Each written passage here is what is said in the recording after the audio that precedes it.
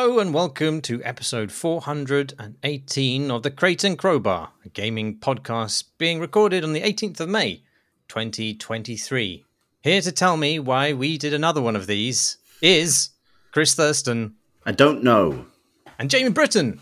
Hello. Justify yourselves. Why are you here? I'm here to hear a series of incredible sounds. I feel like I can't explain this, but I feel more alert to noise right now than I've ever been in my life.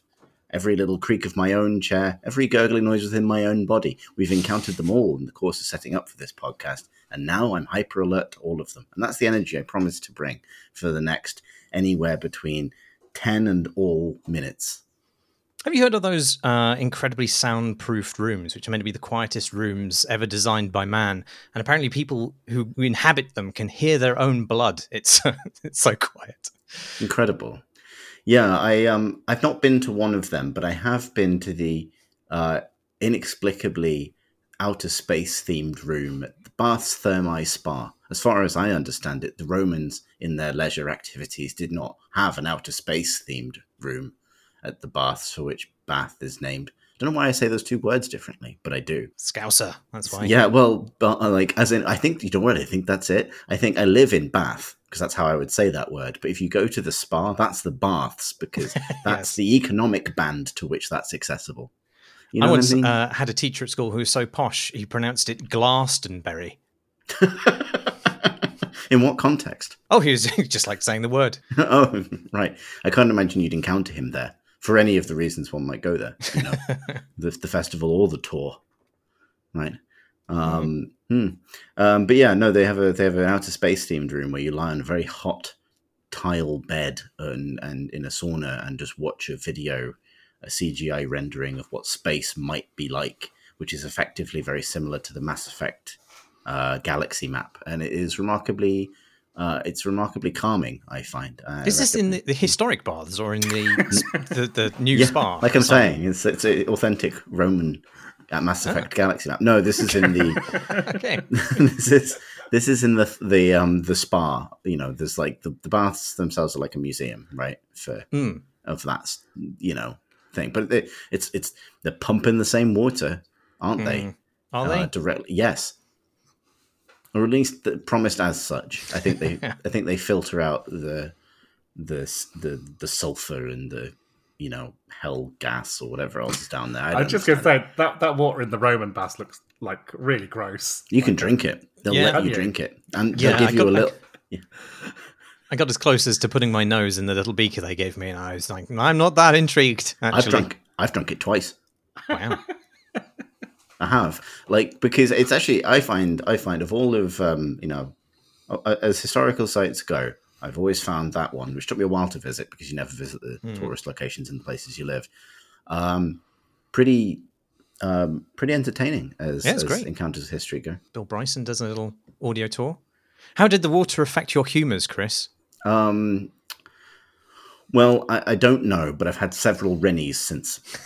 Okay. The humours neutralising mint chalk tablet, as I understand it. I have to say, despite having asked to justify yourselves, I can see no reason why this podcast has continued for as long as we have without talking about video games, which is ostensibly its purpose. I would indicate that Jamie has not yet justified himself. There's the opportunity for you, Jamie. Well, I had a great time while you guys were talking about Bath, trying to silence the tap behind me with a Rube Goldberg set of sponges and J-cloths and various implements in order to stop the dripping noise from happening. Because the said tap has been dripping for literally months now. And although it's been very much at the top of my agenda to get a proper boy round to come and fix it, I haven't even been a proper boy enough to make that happen. Because the guy I know who knows about this stuff said I had to get a special thing off Amazon that cost £2, and I haven't done that. So yeah, wow. that just meant while you were talking about Bath, I was just able to wrestle with my own masculinity for a while and just generally feel bad about myself as it's finally bled over into the portion of my life I care most about, which is high quality audio recording. Does the jerry-rigged improvisational mechanism you have constructed remind you of any experience you might have had in a video game recently. He said, desperate to land one of these segues. Don't rise to it, Jamie. He's trying to bait you into. Keep telling me about sponges. What noise do you think they'll make when they fall over? Do you think it'll be fun? Sure, we'll find out. Yeah. Actually, it does remind me of something because the way I finally got it to work is I've got one of the sponges going backwards in time whilst moving upwards, and that seems to have worked for now. So yeah, it's all good. Would you like to hear about Zelda Tears of the Kingdom? Yeah.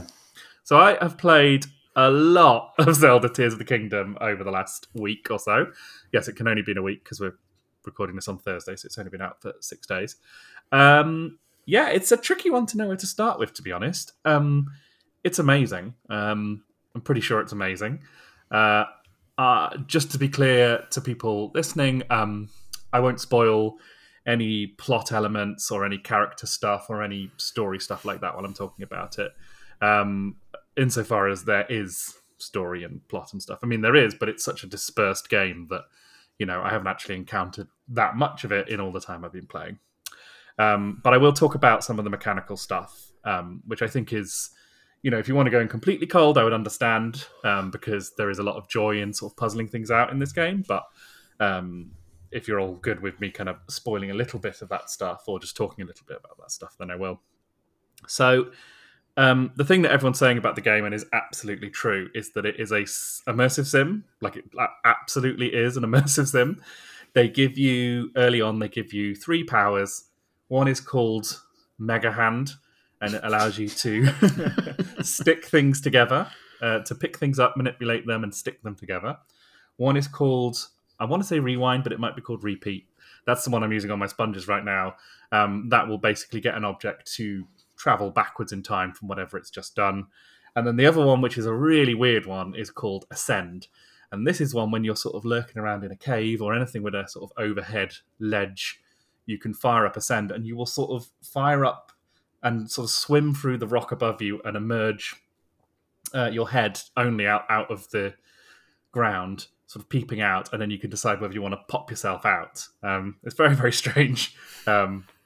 It never feels entirely comfortable doing it, but it is very useful. It's a spectacular game. The opening hours, where you're sort of set, if you remember in Breath of the Wild, there was this kind of plateau that you started off on. And after the sort of opening little cutscenes and story stuff, you sort of set off into this little tutorial area, which is quite robustly challenging. Like, it doesn't hold your hand, it doesn't tell you how you got to do stuff. It's a pretty well thought through tutorial area. And I had the thing where I sort of stuck the cart in my Switch, started playing, and looked up, and 6 hours had passed, and I was just sort of pootling around on this sort of opening location. I can't remember a game being that instantly mesmerizing. I was just completely involved in it, and completely lost in its various systems and mechanics and sort of joys of, sort of cobbling little gadgets together by sticking them together and sort of playing around with them and collecting things. It gives you a really wonderful version of the game in miniature, before setting you out into the open world. The open world is, it's Hyrule, but there's also this upper level, this sky level, which is sort of as big, but has all these sort of floating islands with stuff on them. And then down below there is also this sort of sub-layer, which is absolutely enormous and is a kind of Elden Ringy style underworld full of all kind of creepy beasties and stuff like that. The game is in essence, more of the same in terms of that kind of wonderful, journey of sort of going on a fetch quest across the continent, unlocking areas of the map, going on side quests. Whereas Breath of the Wild felt kind of beautiful and numinous and sort of empty in a kind of glorious way. For me, I think Tears of the Kingdom feels stuffed. It almost kind of Skyrim-like in terms of how often things are happening and things are occurring and people are sending you off on side quests and challenges, and there is so much joy in navigating it. The game is a technical marvel. You can skydive from a platform high up in the sky, shoot down a hole in the ground below and then plummet into the the depths of the underworld bit and land there and then have a fight immediately. It's just extraordinary. It looks beautiful on the Switch as well. Like it's kind of remarkable that it's on that console, to be honest. And yeah, it's a dream to play, a dream to explore. It's probably my favorite game of the year so far, and I think it's unlikely anything will come along to knock it off its perch. I'm interested if I start to feel like bored, because I think there is a tension in these games between how much they hold your hand and how much they let you go off and explore. And I think that's a tension that they're trying to engage with this game. Like they're trying to sort of take the same world and the same character and the same basic rules and kind of, build on that whilst still retaining what is good about, the original game. And I think it'll be interesting to see how that feels after 20 more hours, 40 more hours, and see how that kind of unfolds. Because at the moment it feels pretty good, but there are some the slightly fuzzier aspects of the game I think are victims of that. So like I had a boss battle recently, which I kind of felt both overpowered for and underpowered in a different way, and I think that was as a result of like how the game sort of throttles you at some points and sets you free at others. What do you mean? Or is that a spoiler to say? Well, it's not really a spoiler. I guess, some of the things that you need in the game are like... so I'm fighting a boss which requires a very particular item to beat. And the game allows you to fight this boss as soon as you've sort of made your way to it.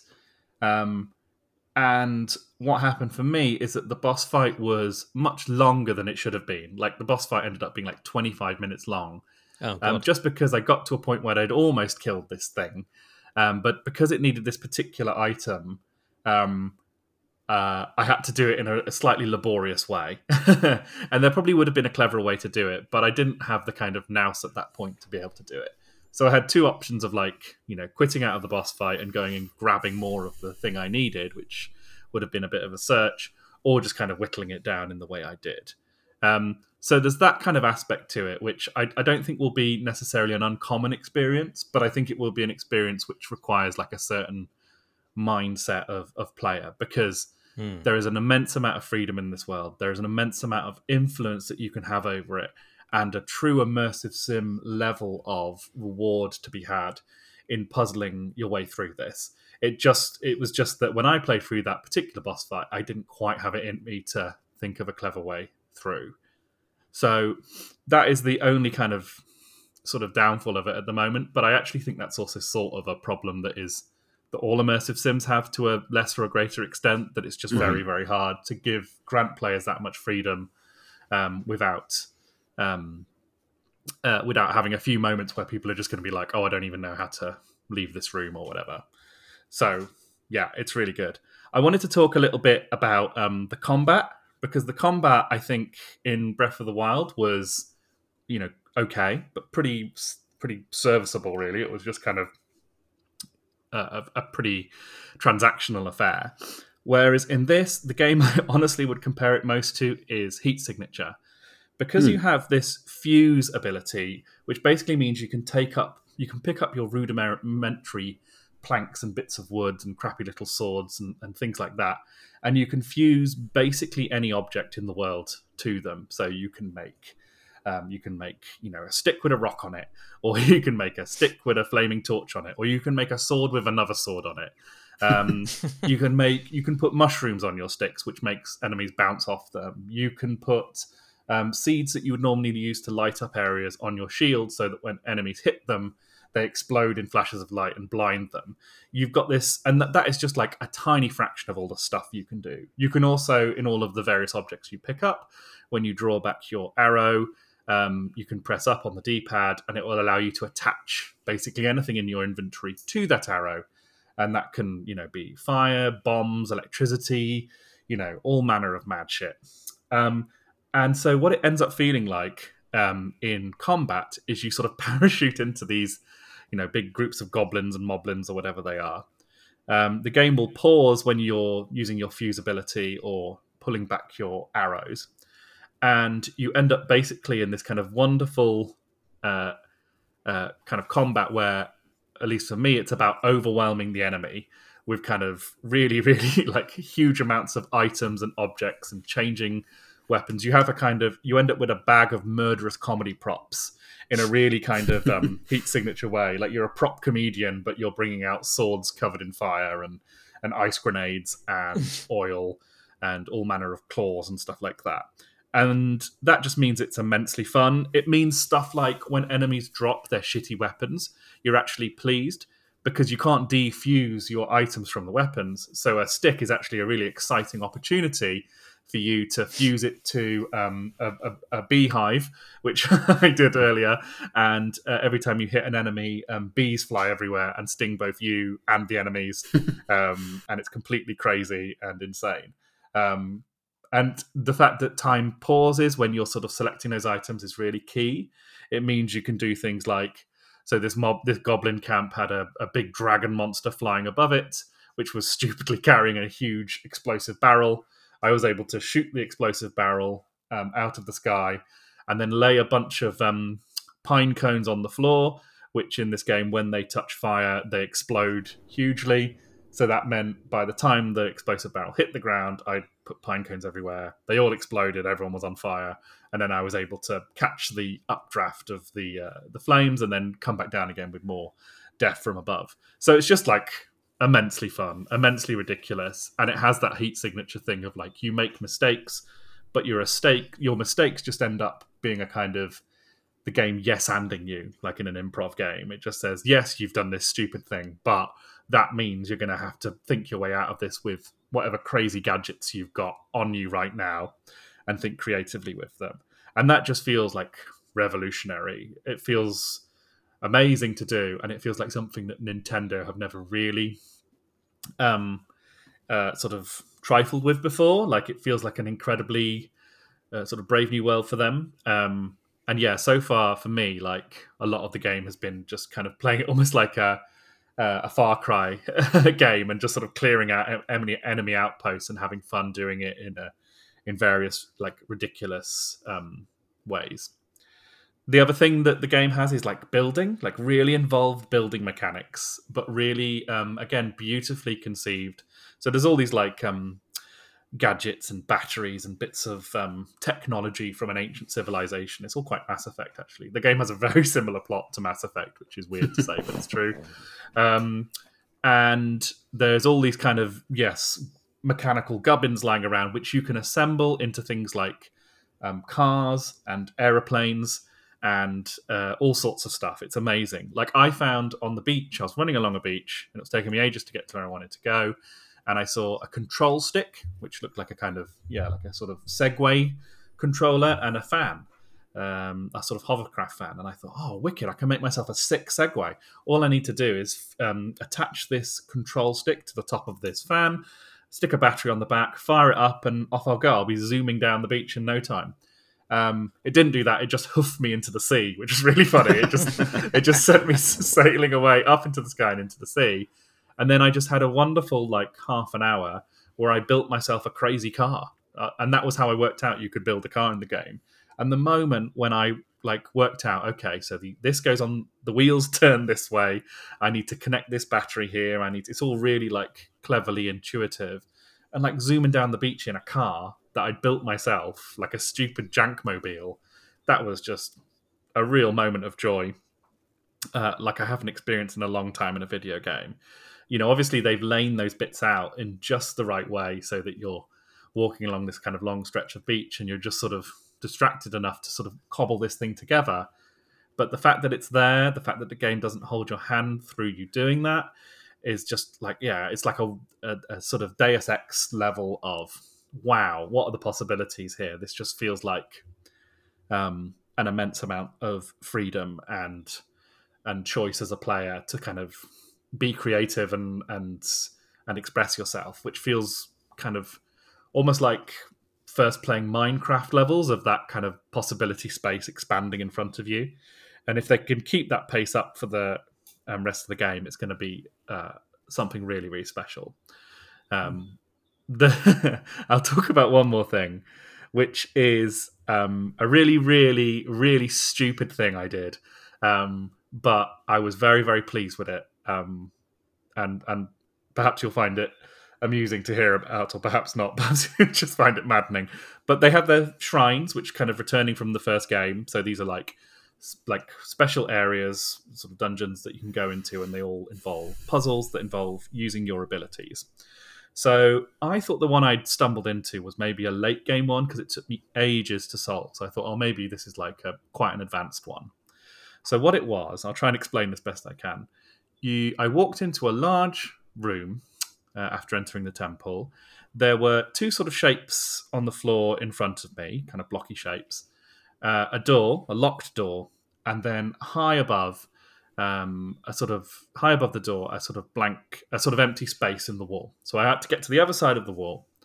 And also in the room, there were two sort of L-shaped blocks. So what I thought was, okay, what I need to do is stack these blocks on top of each other.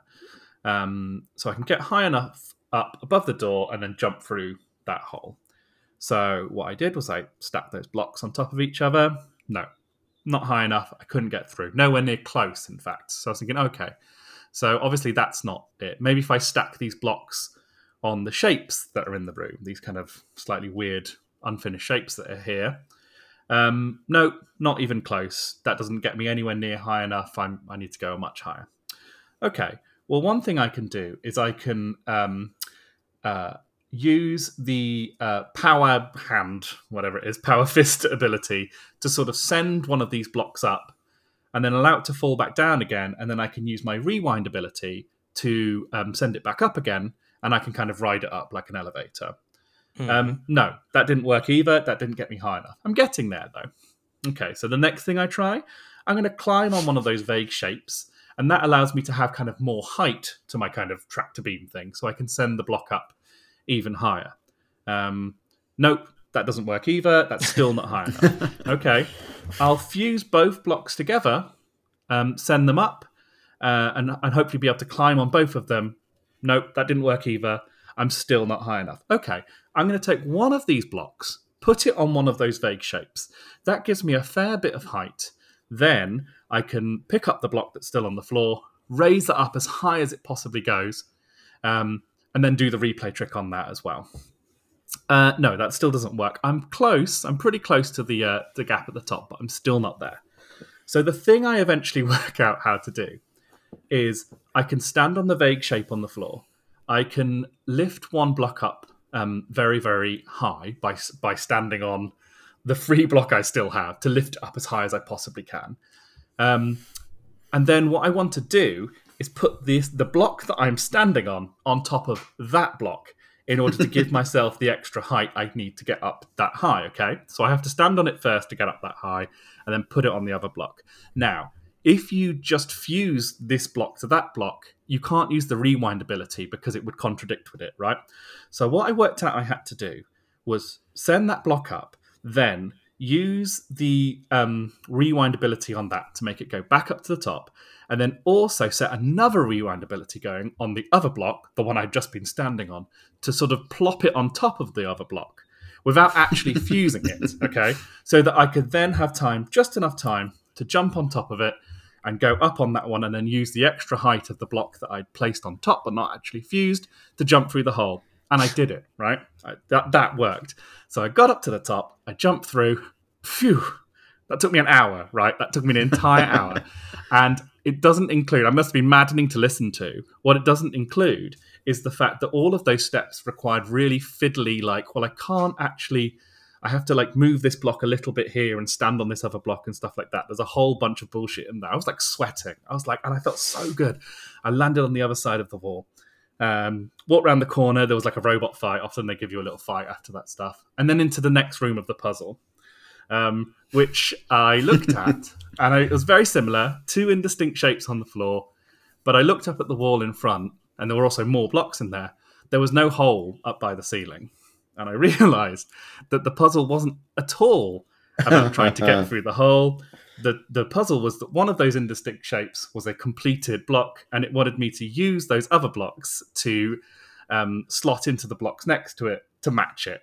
So the game just wanted me to play Tetris. And instead I spent an hour playing Kerbal Space Program and like pushing the game to absolute breaking point in terms of getting over there.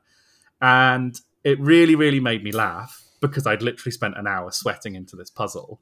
It made me furious, but also the fact that the game like supported me in doing that was just completely ridiculous and wonderful. I don't think there was any intent behind the fact that you could do that. It was probably just a thing where they thought, well, you can use a sort of, a fire item to fly over there with your hang glider thing. But the fact that I was able to do that and the game supported it, I wasn't cross at all. I was just impressed. That's awesome. Yeah, it's ridiculous. But and I also think that Tom Francis' description of the main activities you get up to in Tears of the Kingdom, which is goblin puzzle crimes, I think describes the game perfectly. They should put that genre on the box. I realise I've been talking about Tears of the Kingdom for 27 minutes non-stop, so I'll stop now. But yes, do not worry, Jamie. I talked complete nonsense for 5 to 6 of those minutes. You're all good. I mean, it's really striking to me. It feels so. I haven't played it yet. I'm kind of saving it for a time when unless. I've got a lot of busyness coming up, so I've been kind of waiting for a time where I can kind of invest in it. But it really sounds like they have built the game around the mad shit people figured out they could do in Breath of the Wild, right? The sort of time stop, momentum transfer, speed run nonsense that people figured out that I never really did myself. And it seems very clever to just build the game around that, right? I think they've absolutely done that. And the fact that within, an hour or so of playing the game, I was doing stuff that in the past I would have seen in a YouTube video and thought, well, that's awesome, but I'm never going to, reach that level myself. Was just it feels really amazing. Actually, it feels like a very un-Nintendo thing to do, which is to like look at a fan response to something, a sort of mimetic fan response to it, and then build that into that game. But that's absolutely what they've done. Yeah, it's interesting because like Breath of the Wild is an immersive sim as well. Like I think I wrote something for Eurogamer once along those lines. Like it's interesting to hear, like, one of the things that you said, that because I was going to ask the question, like, all I have seen of the game really, because I guess I've like avoided reading too much about the kind of the bones of the game, but you inevitably see like this person's crucified a Korok, or here is someone's made a Gundam with a huge dick, right? Like those, like that stuff, or someone's made a helicopter, like that sort of thing. So part of me was like, from the outside looking in, and I imagine there might be listeners in the same position, it's kind of hard to pass what is the exceptional YouTube bait and what's the kind of meat and, bones of the game like. And the meat and bones, I don't know. But you're kind of answering when you talked about things like that kind of, the fusing system, but also crucially, I think that time stop thing, the ability to kind of effectively play the game in what sounds like a bit of a turn-based way seems completely vital given the mad amount of freedom they're giving you. And I find that quite interesting as a way to maybe take, because I think my experience with Breath of the Wild, for example, was tending to look for the intended solution to a problem because it was the one that I figured was going to be the least fiddly to pull off. Yes, and I think what they've done in Tears of the Kingdom is really engage with that problem actually, and thought about how to make it genuinely not obvious what the solution is intended to be, but to genuinely let you puzzle it out.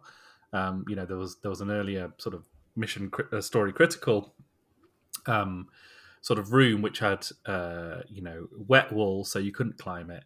A big sort of thing in the middle that you needed to get up and over to, essentially. And the way I did it was with my, favoured trick of starting a fire, firing an acorn into the fire, and using the gust to kind of carry me over, which is just one of the most fun ways to do it.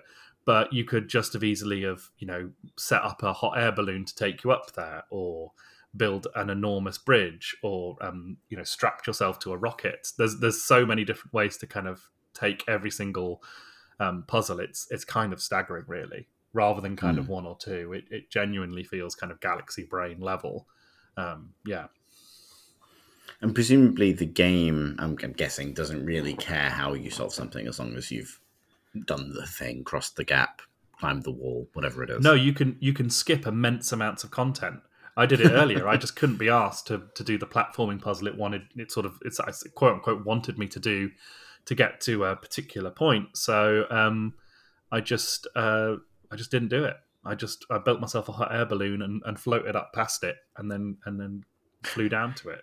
The game gives you that option like consistently and constantly. It has that Elden Ring thing almost of just not really caring how you make your sausage. It just wants you to make a sausage and it wants you to enjoy the sausage, and it really doesn't care about due process. Really, it's a kind of it's just kind of completely chaotic sausage making. Lawless sausage craft. It does feel lawless, and it does feel like a game which has taken the kind of that kind of a feeling of freedom that you had in Breath of the Wild, and that feeling of kind of not knowing what lies over the next ride, and trying to build that into dynamic, emergent gameplay systems that players will actually enjoy using rather than ignoring. Because you can ignore them. They're not game critical. The game always gives you a sort of more standard way of doing things. But the fact that I'm doing them, and I think most players will be doing them, I think is quite possibly a real triumph, depending on how well it lasts through the game. I guess that's the question I was going to ask. Are you allowed to be boring? Because I say that as someone who's often quite boring in these games. Is it acceptable to just be like a little dickhead with a boomerang like you would normally be in Legend of Zelda?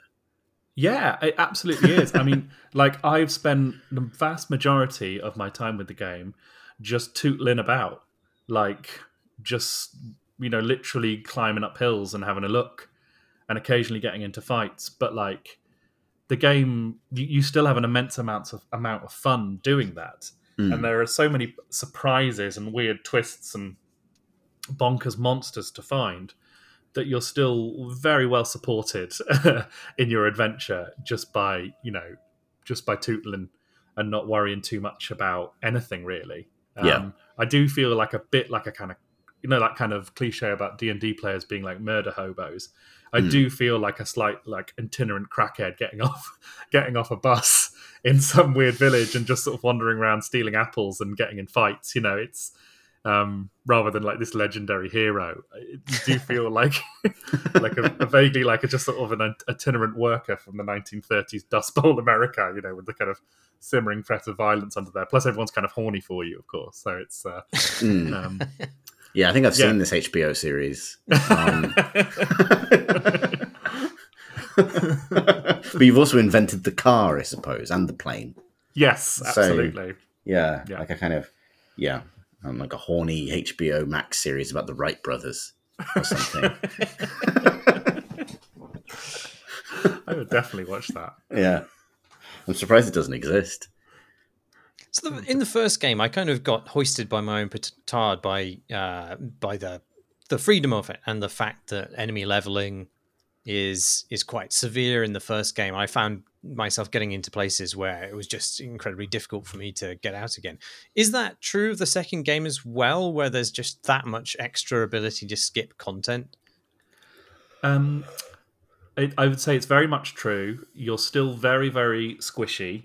Like, you die a lot, like almost a kind of Spelunky level of just endless deaths. And enemies are constantly one-shotting you. And so, the game is really pointing you towards kind of engaging with the mechanics of like cooking yourself meals so that you can protect yourself, or upgrading your armor, or upgrading your weapons and stuff like that. Like, the game is basically saying you have to engage with these bits at least a little bit, but hopefully you're going to have fun doing it.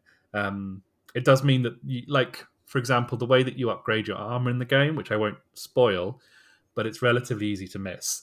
I missed it for ages, and then I just looked it up.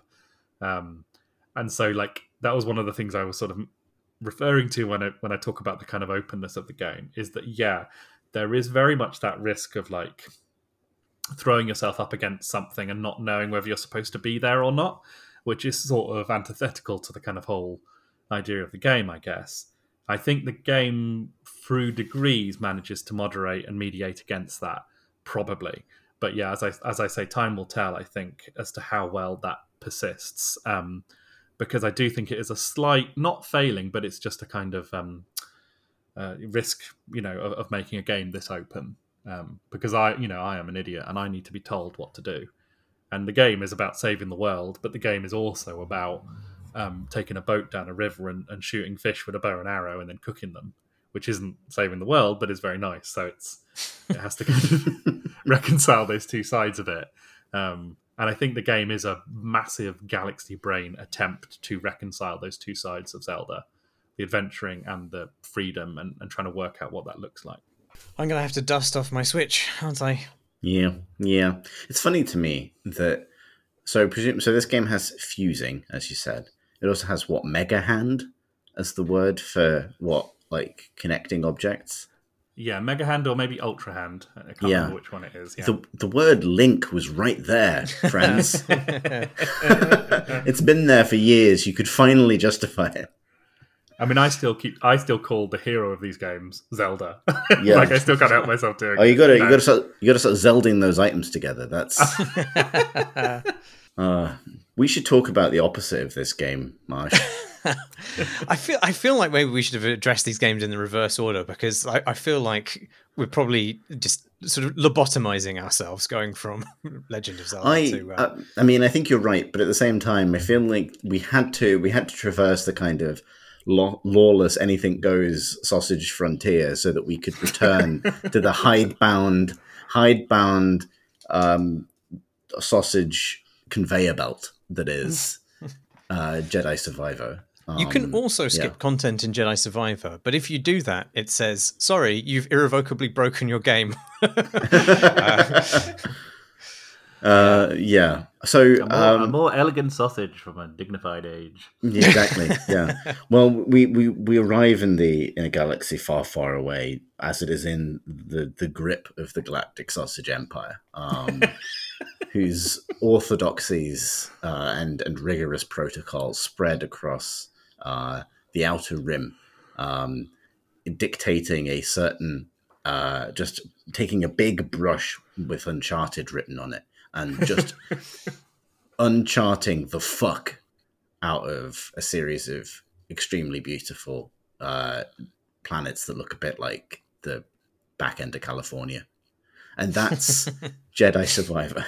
So I was just seeing that all as an opening crawl. Yeah, exactly. Then the text flies away into the sky. You pan down to see me rummaging around in a bin and unlocking a new beard. It's so, yeah, I mean, I appreciate we talked about your experience returning to Jedi Fallen Order recently, Marsh. How much of Survivor have you played now?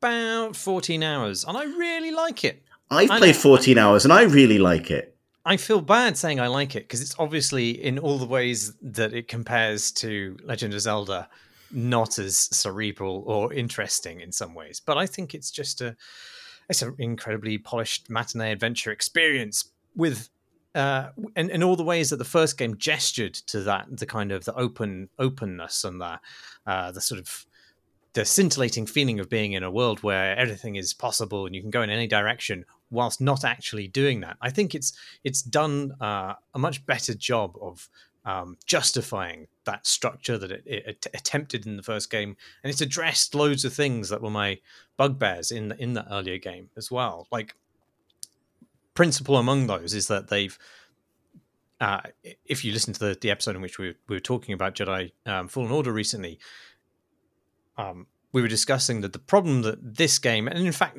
pretty much any Star Wars game which isn't directly in the canonical series of the films has, which is that they have to often create a dramatic narrative which fits imperceptibly within the distance between those movies without either being dramatic enough to engage the audience, but without actually affecting anything. And that's just incredibly difficult challenge, and it strains plausibility in the first game that the events that take place there wouldn't have had some kind of impact on the wider world as we've already experienced it. But here they sort of take Cal Kestis, who's the Jedi Knight that you play, way away from like canonical events pretty quickly. And I think that allows you to become just more invested in his story, independent of what you know about the future of that setting, from which he is notably absent. They can't go super far in that direction because people expect a Star Wars game to have the Empire and Rebels and Jedi and Sith in some sort of tangle. But I suppose it's harder just to tell a story in some backwater which is totally divorced from the larger story of those factions. But like at 14 hours in, I feel like the stakes for Cal are quite different from the first game. He's disillusioned by his previous efforts to thwart the Empire. He's basically failed, and he ends up on a planet in the galactic fringe. And the crew have all gone their own ways. And while you do see them again, the mission isn't to restore the Jedi Order and defeat the Empire, but to, as the title suggests, to survive, to persist, and maybe keep safe some of the knowledge of the Jedi for future generations whilst hiding and making a life for themselves somewhere. I'm sure like the Empire will confound it in some way and those plans will be threatened and the larger themes of Star Wars will return in a way which is perhaps slightly inevitable and slightly boring. But as a motivation, I'm just much more invested in this story because none of it hinges on that existing canon in the same way. And the possibilities, therefore, are much more open for how it resolves. It's interesting because I had a different reaction to it in some ways, just in the plot. Like, this game is so many different things that I feel like you can kind of come at it from a few different angles. It is, as you point out, like a very high production value Star Wars story. And I will say, like, just as a top line thing, I don't know if you agree with this, Marsh, but generally, I have enjoyed the writing and performances throughout. There's enough moments of genuine, like little nods of little bits of humanity or little gestures between characters. Some of it's pretty corny or on the nose. Not all of it lands. It has a bit of a line in sort of overlong barks and NPC dialogue sometimes. But there's enough stuff in there that's executed to a pretty high standard for something like this that I've been pretty pleased with it. I'll put it this way. I'm enjoying its writing and storytelling more than the last season of The Mandalorian. So that's... a high bar. Well, I mean, or Book of Boba Fett. Is it as good as Andor? No. But, like, it's sort of like it slides on in and tells a story in that setting. I think for me, when it comes to being a Star Wars story, I think for me, it still feels quite confused about what it wants to be. Yeah. And I think I find it harder with this one. My experience of this one has been... I'm enjoying the characters, and I actually like that kind of more low-key story about, survival and about that sort of closer focus on relationships and the fact that, being a Jedi doesn't necessarily necessitate having a great destiny to upend the galactic, order.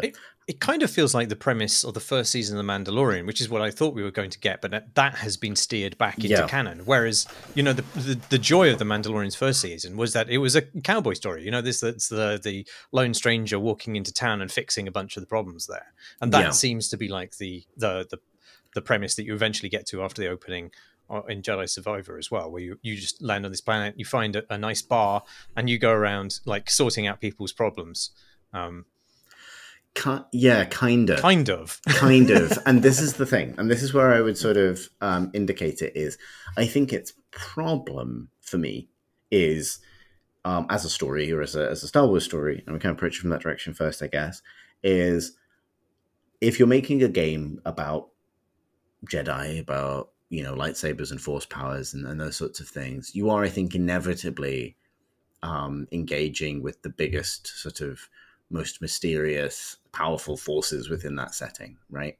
And I don't think that's what it wants to be. And I think part of that is plot-based, right? And part of it is really legitimate. Like, Cal is quite a believable character in some ways and doesn't, is sort of kind of wrestling with the nature of his power and what he can and can't do with it. That's all great and actually surprisingly well executed in places. There are moments where he really feels tremendously powerful.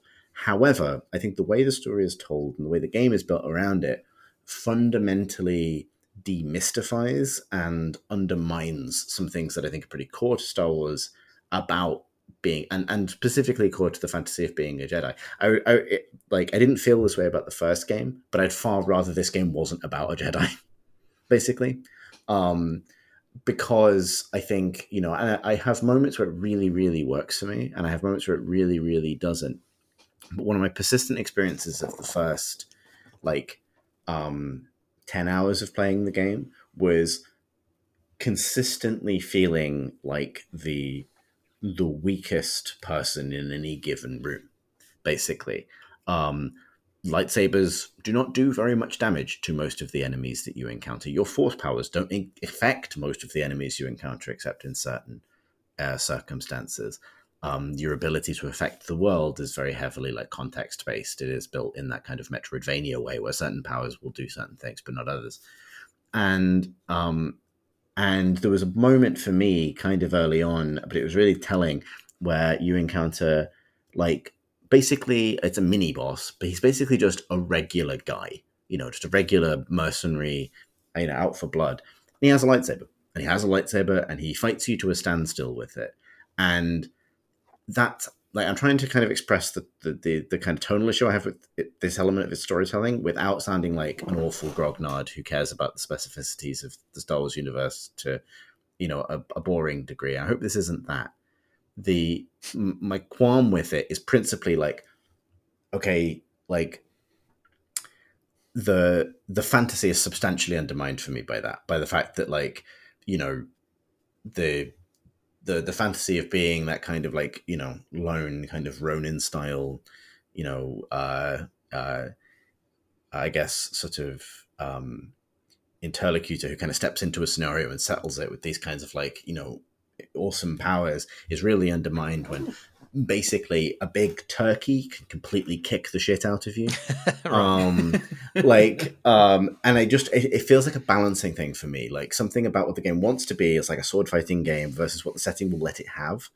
So much so that in order to find some space for it to tell a story, it harvests it. This is not a spoiler really. One thing it's very interested in is the High Republic, which is the book series that Disney launched recently in the last couple of years, basically to give them the broader IP room to grow. Basically, they kind of invented this interstitial moment in Star Wars history between the original movies and the Old Republic, where they could just sort of invent stuff wildly and throw it in there. And Star Wars does this every now and then, just reinvent a new era to kind of start pulling stuff from. And I think as soon as I realized that's where it was going, I started to see the sort of industrial mechanisms at work, which tie into the broader state of Star Wars at the moment, which I think is, and has been for a while, just a vigorous process of demystification. And that's what really took me out of it. I'm really glad that the character narrative is there to hold it up. But as soon as I sort of started to perceive the story as a bit of a kind of bridging exercise between, sort of original trilogy movie era Star Wars and it's this new thing that is being invented to kind of provide some more opportunities for books and shows and things, that took me out of it slightly. But really the main thing was, I think the game doesn't necessarily do an amazing job of making of kind of following up on the promise of wielding those powers in that setting. Does that make sense? I feel like I'm kind of off on a tangent here, but it does feel quite weak. It makes sense to me. I mean, as someone who hasn't played it, I was wondering about, I know that you're a big fan of the Jedi Knight games, like Jedi Academy and was the other one called Outcast or something like that? Yeah. And how would it compare to those? Because those are obviously previously those were the kind of, I guess, gold standard for lightsaber based Jedi games. I think, and this is, we're into Chris's weird little peeves here, but I love those games. And I think one of the reasons I love them is they give you a really good balance of threatening you with stuff as a particularly Jedi Academy as a nascent Jedi that's pretty threatening in large numbers or requires you to use your powers cleverly or correctly. But when you are in the right circumstances, the powers at your disposal are super impactful. The lightsaber will cleave a stormtrooper in half, etc. This one, and then, in those games when an enemy shows up who can fight you in melee, crucially, like like a Sith or certain like characters armed with certain weapons, but not all. It's like a big moment. It feels really impactful. In this, there is like a really common experience will be like there's a Imperial scout trooper. He's got a riot shield, so you're going to have to like circle strafe around him until his guard is down and then stab him with your lightsaber. Like shit like that just turns your lightsaber into, it's just a sword. It's just a baton, basically.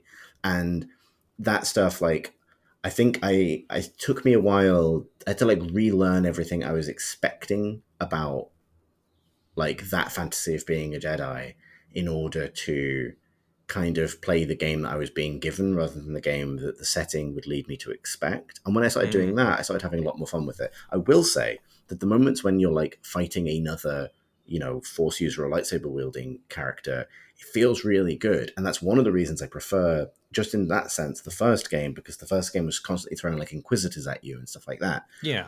There was more of a reason for those enemies to be able to rebuff your attacks, whereas every motherfucker in this world seems to have some sort of version of an electro sword, which isn't a lightsaber, but it can still, turn the blade away. Yeah, like there's a line. It was like a bark I heard, and it's like, I don't know if they intended this to sound the way it did, but there's a line where like a stormtrooper yells something like, "Look out! He's using the Force," and it's one of those things that like if you take. I think my conception of that universe is really like frozen in time in the moment in A New Hope, where Han Solo looks meaningfully at Luke and says like, well, I'm from one side of the galaxy to another, and I've never, seen anything to make me believe that there's an energy field kind of controlling my destiny. And it's like, the Star Wars like progress over the years of making Han Solo sound like a total dipshit, where it's like, this happens all of the fucking time, all of the fucking time. Like, you know what I mean? Like, and so I appreciate that's like, I don't want to fall down that CinemaSins hole, but it's something about it that just feels really off to me. We have now more named characters who survived the purge of the Jedi than there are ones who've died, right? I think that's literally the case. I mean, I totally understand that stuff. I think maybe because I played this right on the back of the first Jedi game, I sort of had already recalibrated my expectations for what lightsabers do. So I wasn't expecting to be able to, cleave through everything because, that wasn't the case in the first game. I do think that just generally though, like one of the problems I had with the first game, which we discussed at length, was that there wasn't a sort of narrative connect between the environments and the stories it was trying to tell with those environments. There was often like a broken incentive loop or a really kind of trivial incentive loop for you to explore environments, which would mean that you'd invariably end up with a poncho at the end of it, and that would be it. You do a bunch of exploration, solve some environmental puzzle, get to the end of it, and there'd just be a box there with a different color grip for your lightsaber, and that would feel very underwhelming and a kind of poor use of that beautifully designed space. Whereas here, I think this is one of the main things it's addressed in that. Whereas the first game felt like its openness was in search of a greater purpose, and despite it, it had a stimulating non-linearity to its environments, but that was just very ephemeral. And after you got over that, it felt like a lot of the levels were waiting another pass to generate that really engaging meaning or function that non-linearity would serve. And whereas here they have like loads of different, each quite shallow, but loads of them, ways of adding kind of meaning to your exploration. So you have, in the first game, your reward was a box with a poncho. That's back, but the fashion souls options are more broad here and more exciting. You can also pick up gems, which you can sell in exchange for beards, which is obviously the best innovation in gaming. Sure, it's Star Wars. You can change gems for beards. That's been canon for a while now. There are seeds which you can plant in a rooftop garden if you like. There are much greater number of stat boosts that you get as a result of exploration enhancements to your force or life meters, which feel much more kind of meaningful than just picking up items. There are sort of hallucinatory combat challenges that you can engage in via some mystical glowing blob that give you extra skill points. There are force echoes that tell the stories of past people in these environments. which was true in the first game as well. And as in the first game, those are very, very brief and cursory. They do give you XP though, but here they tie into rumors, which are specific quests asked of you by NPCs to like investigate certain areas of the game, and they just weren't connected to anything in the first game. Like you were in an environment and you'd find a glowing blob, and you'd click on it, and Cal would say, "A settler hurt his ankle here. He was fearful," and you're like, "Oh, great to know." but now those are connected to like a quick, clear question that you have already, which is, a guy will ask you, "What happened to the prospectors who went into this mine?" And the answer is nothing good, but you do then have a reason to piece together their story, and there is some kind of intrigue generated by it. Again, it's quite shallow, but they use all of these different things to put together the narrative behind much larger events too, and all of those rewards just kind of create a holistic approach to sort of narrativizing the environment that I think is much more effective. And of course, you find people in the environment that you then bring back to your cantina. And while, again, it's not like you're doing loyalty missions for them or anything, or really engaging with them deeply as characters, it's just another sort of string to the sort of narrative bow, and it allows you to think about those environments as in a more engaged way. Like, why is this person here? Why are they stuck here? Perhaps how can I get them to come back? And connecting their sort of their general purpose as creatures. Like, there's a guy who just loves fish, and he's a fisherman. He looks like I couldn't quite tell because his model was glitching out, but I think he's sort of a fish in a jar himself with a robot body. Difficult to tell. Anyway, but the point is, you find him somewhere fishy, and just the mere fact of finding somebody fishy in the fish place and then taking them back to sort out your tank at the cantina, I mean, that just renders the entirety of that environment much more memorable than were you to get through some jumping challenges and just find a box with a poncho in it. So I think it sort of solved that to some degree, even though it's gone for breadth rather than depth, I think. I find it really interesting because I agree. I do agree with you, but I also found that when I was making my notes for this, I did find the breadth of Mad Pursuits, like both kind of like, I mean, I really can't express how I both will collect all of the fish and look for the seeds and don't want to, you know what I mean? Yeah. Like, and the utter, kind of breadth of its kind of collectibles and things. And I think this is the strange bit. I think the game that reminds me, I think the structure of the first game and this one as well, surprised by having some real Souls influence in terms of effectively bonfires and environments that loop back on themselves, and even a kind of lightweight, you can lose some of your XP and have to go get it back from the enemy that killed you kind of elements and things. And the other thing is obviously the Metroidvania element to it, with remembering oh, there's a green gate over there. I'll come back there and find out what's in there when I have the green gate power. That sort of thing, and that mental map of what you can and can't do in the environment in a very rigid sausage law fashion. But the game that it reminds me the most of is Assassin's Creed 2. As an evolution of Assassin's Creed 1, where that would be the leap I would describe between the two games, where Assassin's Creed 2 went super broad and suddenly you're opening shops in Florence for some reason, and it has that similar thing, and it also has that similar thing of I think hanging a lot of its charm off just kind of your enjoyment of the main characters, and I think that's also true.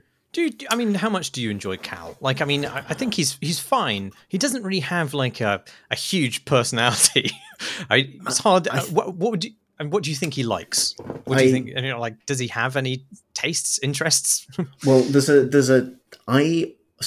I quite like him. So the thing I said about I sometimes wish I wasn't a Jedi in this game, I will say I think in Cal, being a Jedi of a particular kind, in particular way, at particular time, they've created perfect video game guy, right? He can do everything you need him to do. And I was thinking about this from a design point of view. Having BD1, the droid on his shoulder, gives him someone to talk to about critical information at a given time. He'll kind of quip occasionally, but not a lot. because he's a stoic Jedi as well. You've seen him grow up into a Jedi Knight, so he doesn't really want things. To your question, right? There's a series of lines of dialogue where a character kind of goads him a little bit on that, and what it means to be happy versus to live by a code, and he sort of looks a bit confused, and it's sort of you can have some fun with that. But like what I'm saying is, his identity as a Jedi allows him to be bland. It's like permission to not have like strong yens, you know what I mean? Because that's the dark path. If a Jedi ever really wants anything too hard, the lightsaber turns red and they shit themselves. Like it's it's like Master Yoda, what happened? Exactly. But also like his power to see the history of objects and all of that stuff. It's almost like perfectly laid as a kind of video game protagonist. And I think that and I think it is like a decent performance of that. Like but the what I would level at it is like it's a great solution to a problem that I'm not sure is actually a problem. You know what I mean? Like how do you have a believable protagonist in a game that is asking somebody to do everything all of the time in every direction, right? And it's like, it's pretty much this sort of person. What I will say is, given the game's love of dress up and like giving you the ability to customize the character and so on, I believe really strongly this game, I think, desperately wants a custom protagonist. I think it desperately wants Cal to be more of a cipher for the player and more of a make your own Jedi kind of fantasy. And unfortunately, its other side of its sort of huge inspiration, like the kind of Uncharted, character-driven, personality-driven adventure game thing, pulls it hard in the other direction. There's a big part of this game that wants to be Mass Effect as well, with like companion characters that join you for certain missions and so on. But unlike Mass Effect, those are bottled moments, right? Those are pre-planned and scripted and kind of happen in a certain way. And something I keep coming back to, and I think I felt exactly this way about the first game as well, is I really enjoy it, but I find myself never quite able to tell if it's exactly the sum of its parts, less than the sum of its parts, or sometimes slightly more than the sum of its parts.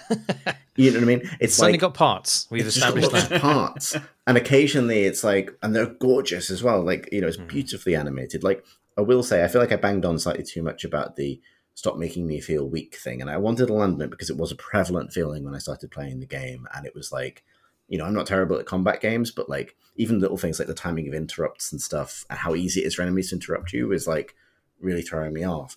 But when you do sort of like pull a combat encounter together with this incredibly broad range of powers you eventually have, it does feel really good. It's more that like, sometimes the game will kind of steal your thunder slightly by having you kind of perfect counter parry someone and then, get the ability to hit them while they're down. But instead of fucking decapitating them with your burn anything laser sword, you just do like a third of their health bar and push them away.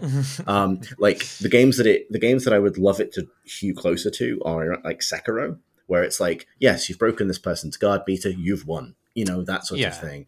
Or actually, ironically, Assassin's Creed 2, where it's like you've broken this person's guard, you've stabbed them in the fucking neck. Like that sort of thing. It was very hard to do, just to your point about Cal as a character. Like, it's very, very hard to do characters in Star Wars, I think. Because there is basically only two characters in Star Wars. There is serene warrior monk guy, or there is hot-headed rogue. And occasionally people find some grey areas between that, and that's often the most interesting stuff.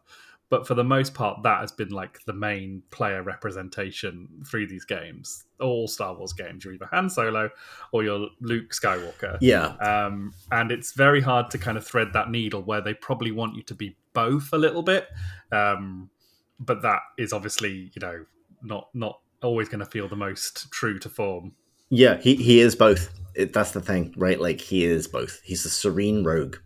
Like, that's like, and it's so funny. Like, the other thing you can trade glittery gems for is both beards and like Dash Rendar's outfit from Shadow of the Empire.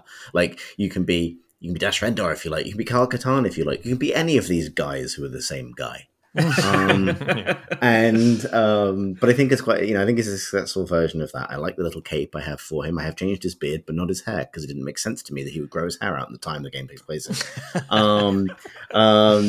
The thing I was going to kind of land on, I suppose, is I I think occasionally, I think where that sort of like not quite the sum of its parts thing comes from for me is I can see the kind of heavy duty design work going on in all different aspects of it and the absolute breadth of it, and then the fidelity to which that stuff's rendered. Like the animations are amazing. Like the amount of like little incidental cutscenes it throws in to kind of illustrate things or cool little moments that do sell that fantasy of being a cool Force person just really through kind of interstitial moments.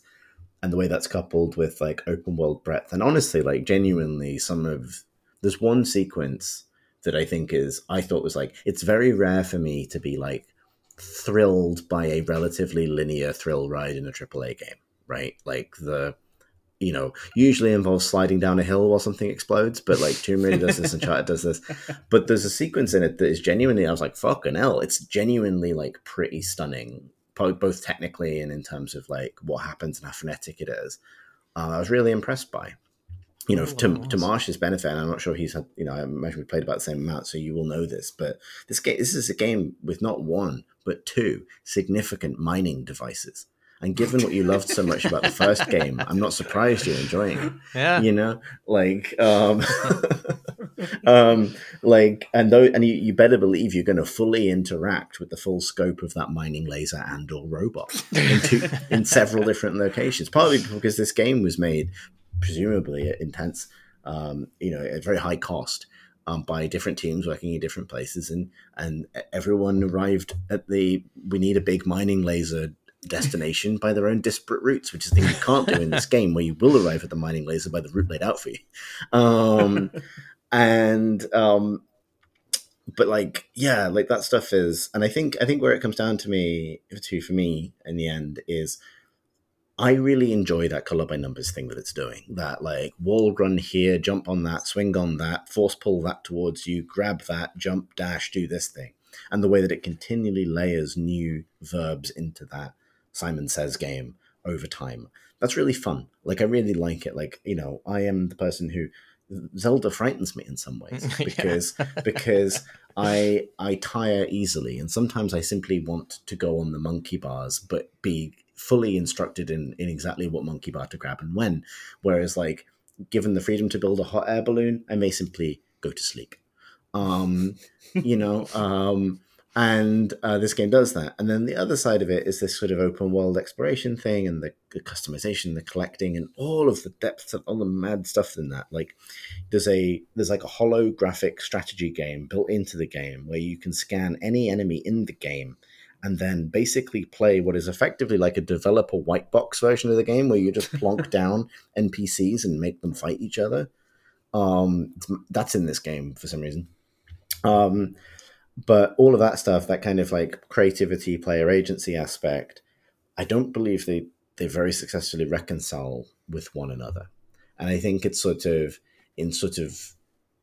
feels like in trying to go everywhere, it ends up a little bit paralyzed. I'm not sure really kind of land that, but the way that I feel as a player playing it sometimes is a combination of like absolutely overwhelmed by how many people there is in the cantina to talk to, and therefore not wanting to talk to any of them and just go do the next jumping puzzle, if that makes sense. I don't know if that's been your experience, Mark, or if you found it. I haven't spoken to a single one of the people I've brought back to the cantina. Right. I expect to go back at the end of the game and the place would just be wall to wall of people. And I won't remember who I gave. I gave myself fucking vertigo, I think, with the amount of content in the game, because there's a bit where there's not a spoiler, you go back to the canteen and something has happened, something you're going to have to react to. It's not quite the kind of Mass Effect, like, we're going to put you in like a temporary holding state for a bit while you go resolve a key mission, but there's an element of that. Something has happened. It's affected the cantina in a way that really you'd expect everyone in the cantina to be reacting to while you've been gone. And I was like, and you're given that option at that moment, you can just dash off for the horizon to go solve that thing. But I had this feeling like I should go to the cantina and talk to people, because if one of them has a custom line of dialogue relating to this thing that has just happened and I'm about to solve, then all of them will. And if all of them do, then this is the only time they're going to say them. And if there are any rumors or things attached to that, now is the only time I will hear it. Got to get that content. Stomach sank when I spoke to the first like nameless prospector, and he was like, some things have happened here while you've been away, Jedi. And I was like, fuck.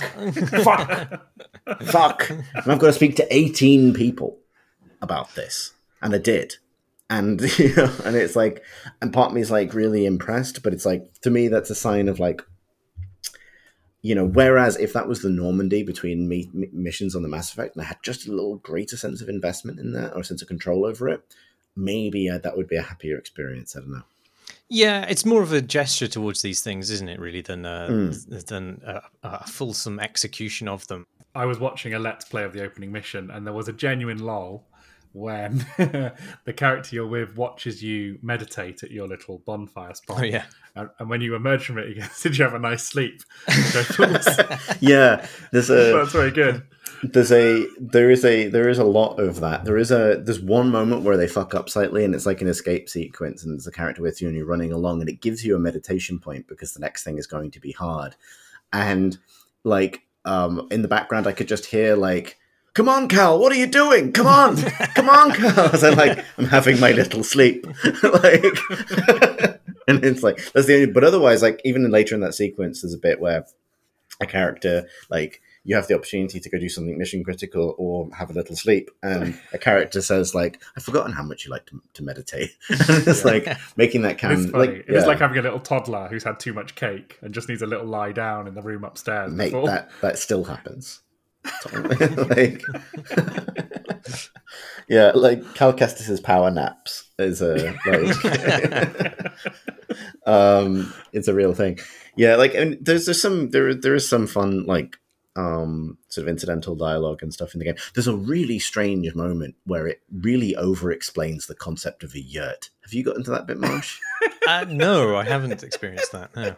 There's there's literally like, I'll paraphrase this to avoid spoiling it, where it's like, a lot of, if you're writing this game, the trick is you want Cal to say something, so you have the droid whistle, basically, and it won't subtitle the droid, but the droid will be like, "Woo," and he'll say, "Yes, that's right, BD, that's a yurt," and and then he'll say something like,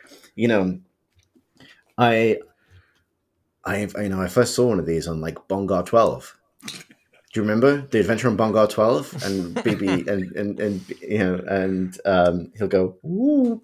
And then he'll be like, and then a pop-up will appear, and you'll press select, and it'll say, "Yurts are a conical dwelling made from semi-rigid structure used as a shelter by the people of Bongar 12.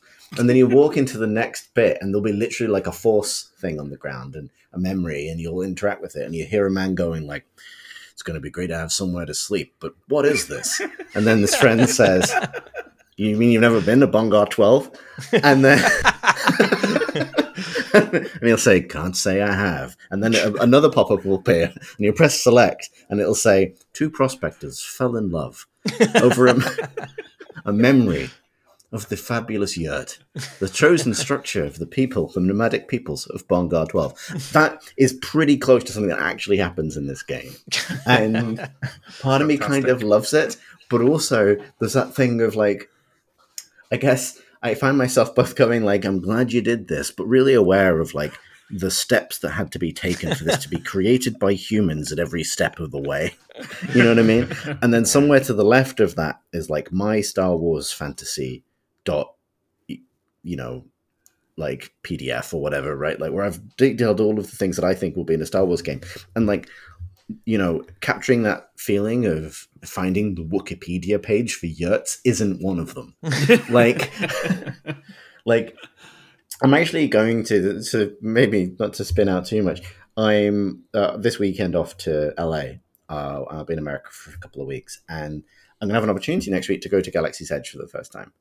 And I'm really curious about how I'm going to find that, because physically it's in Disneyland, but like, because I love Star Wars as like a place, but also as really as a storytelling structure and as like a set of vibes, basically, that you attach to a story to make it feel like Star Wars.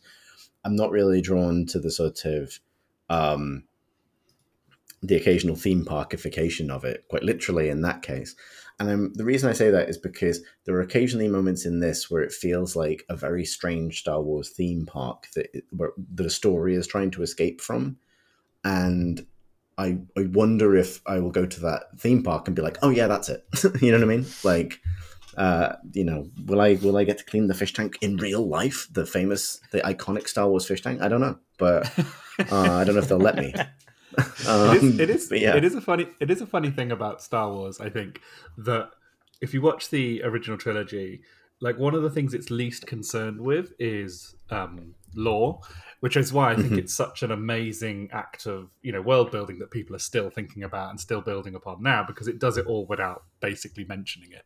It does it all by stealth, and it does it all through action in a way that lots of modern movies and TV shows could like really do with paying attention to a little bit. But I do think that's an incredibly difficult mood to recreate, either in a TV show or in a game. Especially in a game where like you're used to having a fucking endless glossary that you'll never look at, full of stupidity. Oh, it's huge in this game. But Star Wars, for me personally, and this is obviously absolutely the opposite of some people's experiences of Star Wars. It's no means more or less valid, but like I like the lack of lore in Star Wars. Or I like Star Wars the most when it's least bothered by the history of things and the origin of things, and is more. I mean, this is the problem with the prequel trilogy, right? Is it was background context and content that no one ever needed or wanted, really. And so, I do think like Star Wars is also all something that we grow, pretty much all of us grow up with, and it's all something we'd love to kind of experiment with in games or whatever. But actually, to do it well, it just occurs to me, it must be insanely tricky to do, and particularly in a genre like video games, which has a whole bunch of trappings along with it. Like you're looking at this kind of platonic ideal of those original movies, and trying to sort of extend yourself out from there into these different medium, and like it's really hard, because what makes those movies great is their simplicity, really, and their kind of the sort of courage of their convictions. I think the thing I like most about Star Wars are the inclines. They can be sandy inclines, they can be slightly wet inclines, and the fact that you can't walk up them, I think, is really pivotal to the Star Wars franchise. And I think that this game really nails that experience of falling down very slight inclines that you thought you could walk up. Yeah, I mean, and what I expect from that experience is that there will be, at some accessible distance, a freaky horse of some kind. The thing that makes me not mad about that is that I can see the meeting where they were trying to work out what key they would need to fit this lock, and it's maybe the 8th meeting they've had about this, and somebody just goes, "Weird camel," and they're like, "Yeah, everybody go home. That's fine. It's Weird Camel Fridays at Respawn." And we can all sleep finally. Yeah, exactly. They all sit down cross-legged on the ground and have a little sleep. And the problem returns. yeah, problems have respawned.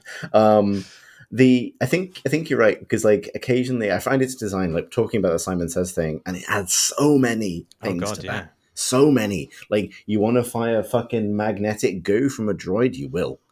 Like, flammable, but with certain kinds of lasers. Yeah, laser flammable, maybe magnetic, space resin, I guess. More than one kind of horse you can ride. There's the wet horses. They're the gravel horses. Yeah, exactly. I'm sure we'll find an ice horse later in the game. One can only hope. But also there are moments which are like,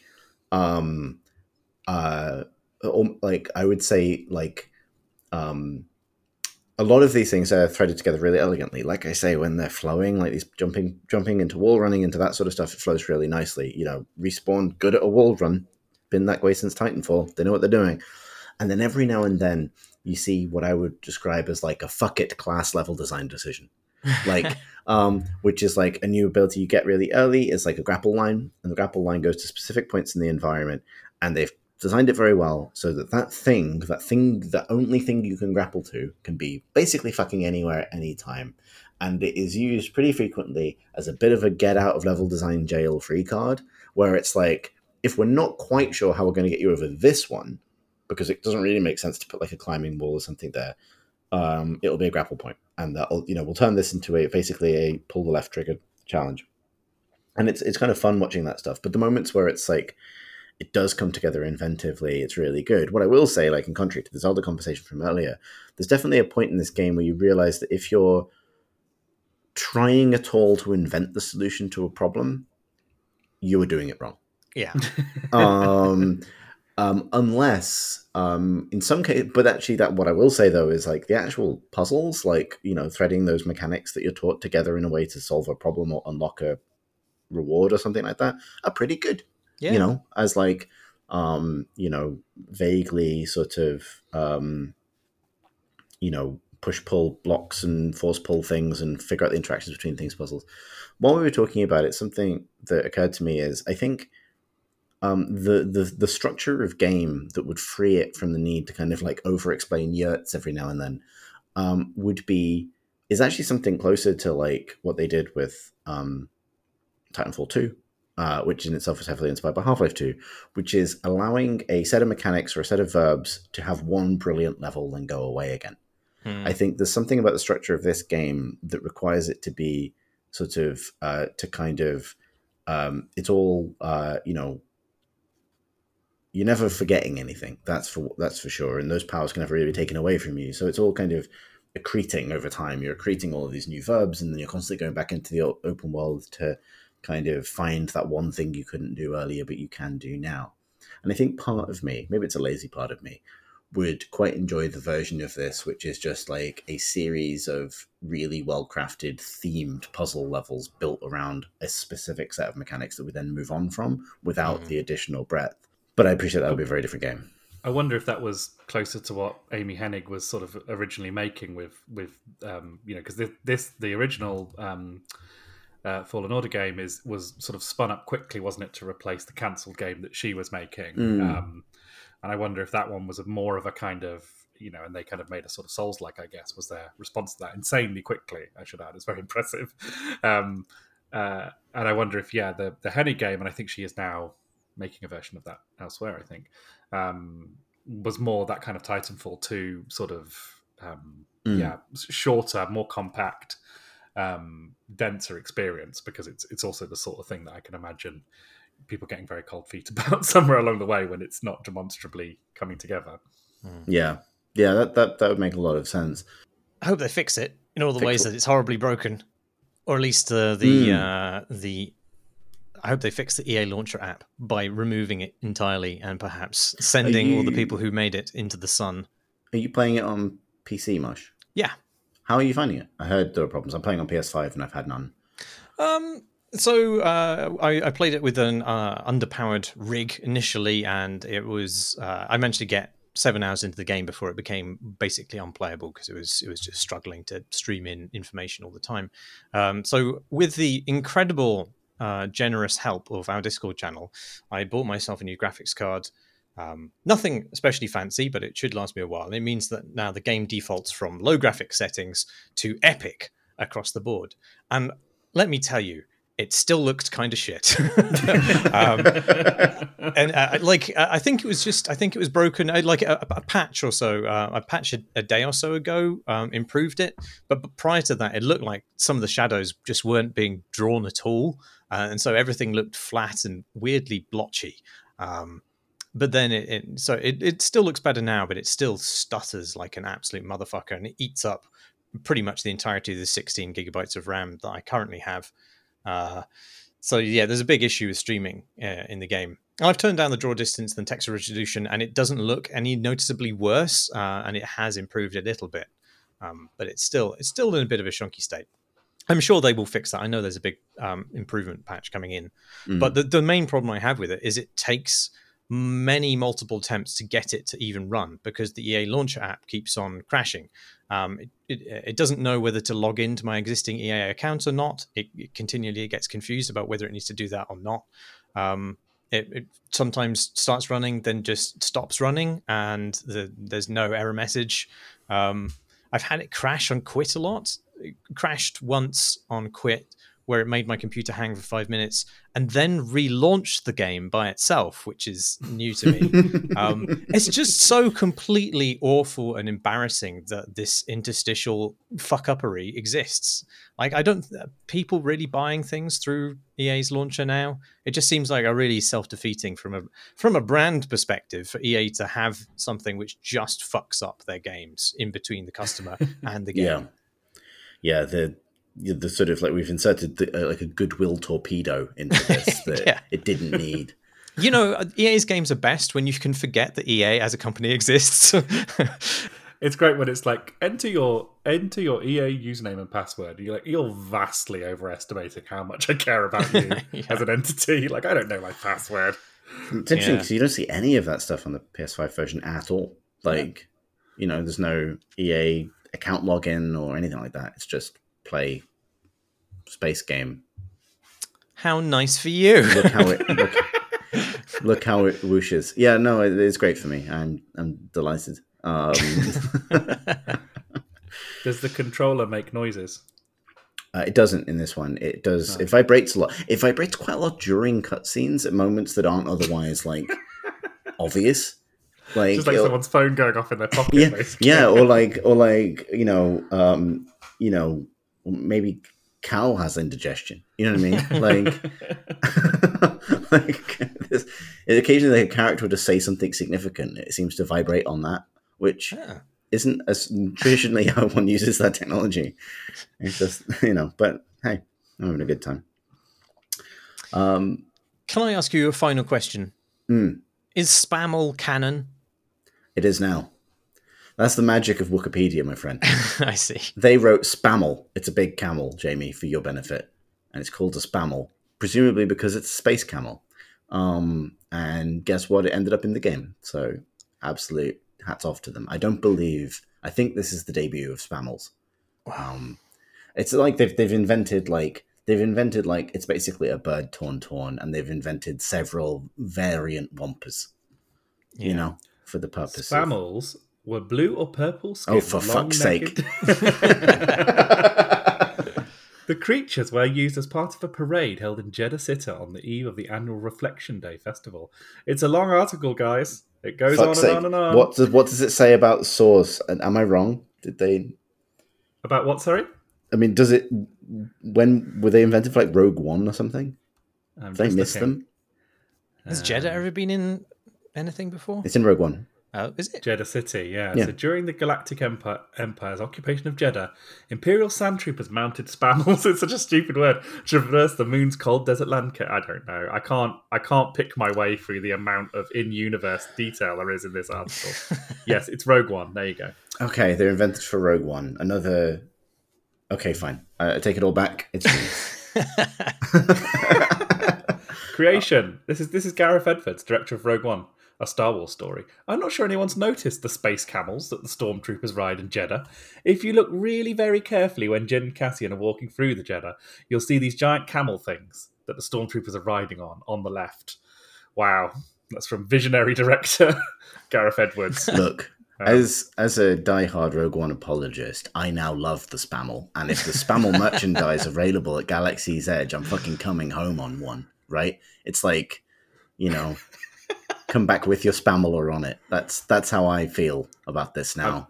I'm looking at a beautiful concept painting of one right now, Chris, and they are fucking stupid. Yeah. But do you know what they will do, Jamie? They'll get you up a slippery incline, won't they? This is Felicity Jones from Rogue One, a Star Wars story. One of the first shots featured a stormtrooper sitting on a camel. And I thought to myself, quote, wow, I'm in Star Wars. Nothing says Star Wars like weird camels. Honestly, the little part of my brain that goes, wow, I'm in Star Wars, has been triggered so relentlessly by this video game, Jedi Survivor, that it's now actually like Saw. It's all those inclines. Well, that's nice. That's a nice kind of Saw. Yeah. Wow, I think I'm in Star Wars. Weird camels, wow. They had them in Tatooine. Every planet, its own camel. That's a promise.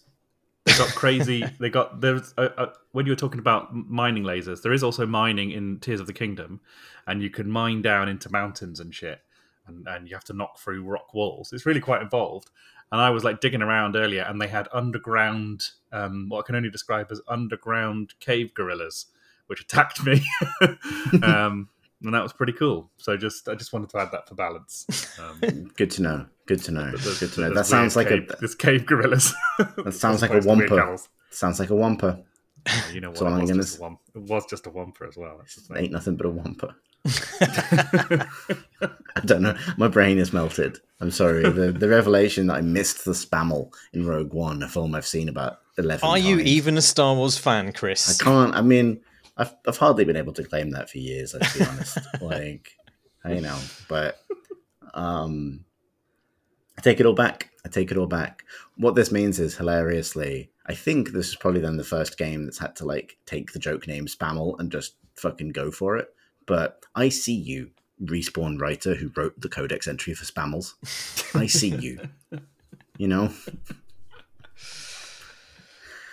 Shall we wrap up there? Yeah. Oh, there's one thing I did need to say before we wrap up the podcast, Marsh. Go for it. It's important. An important coda to my Marvel Snap story from last time I was on the podcast. In the intervening weeks, they've patched the game so that should you enter a total horseshit fiasco where you're going to waste 4 minutes of someone else's time while a series of effects resolve at great length, it now plays a wacky VCR fast forward animation and skips you to the end. And I like to believe that this is my fault. So that's my coda to that saga. But for one glorious moment in all of the history of mankind, you stood at top. It was 4 minutes of moments, Jamie. My God, we can be heroes. Exactly. Great. Yes, I think we should stop now. Thanks, Marsh. Well, fittingly, that is all the moments that we have for this podcast. I still don't know if we managed to justify recording it. If you'd like to send us a question, you can do so at questions@crateandcrowbar.com. You can tweet us at Crate and Crowbar. All these recordings are uploaded as videos to YouTube. You can find other stuff by us there. That is at youtube.com/Crate and Crowbar. And thanks, as always, to our backers on Patreon. You can back us too at patreon.com/Crate and Crowbar, or you can join our Discord community. The link for which is on our website, crateandcrowbar.com.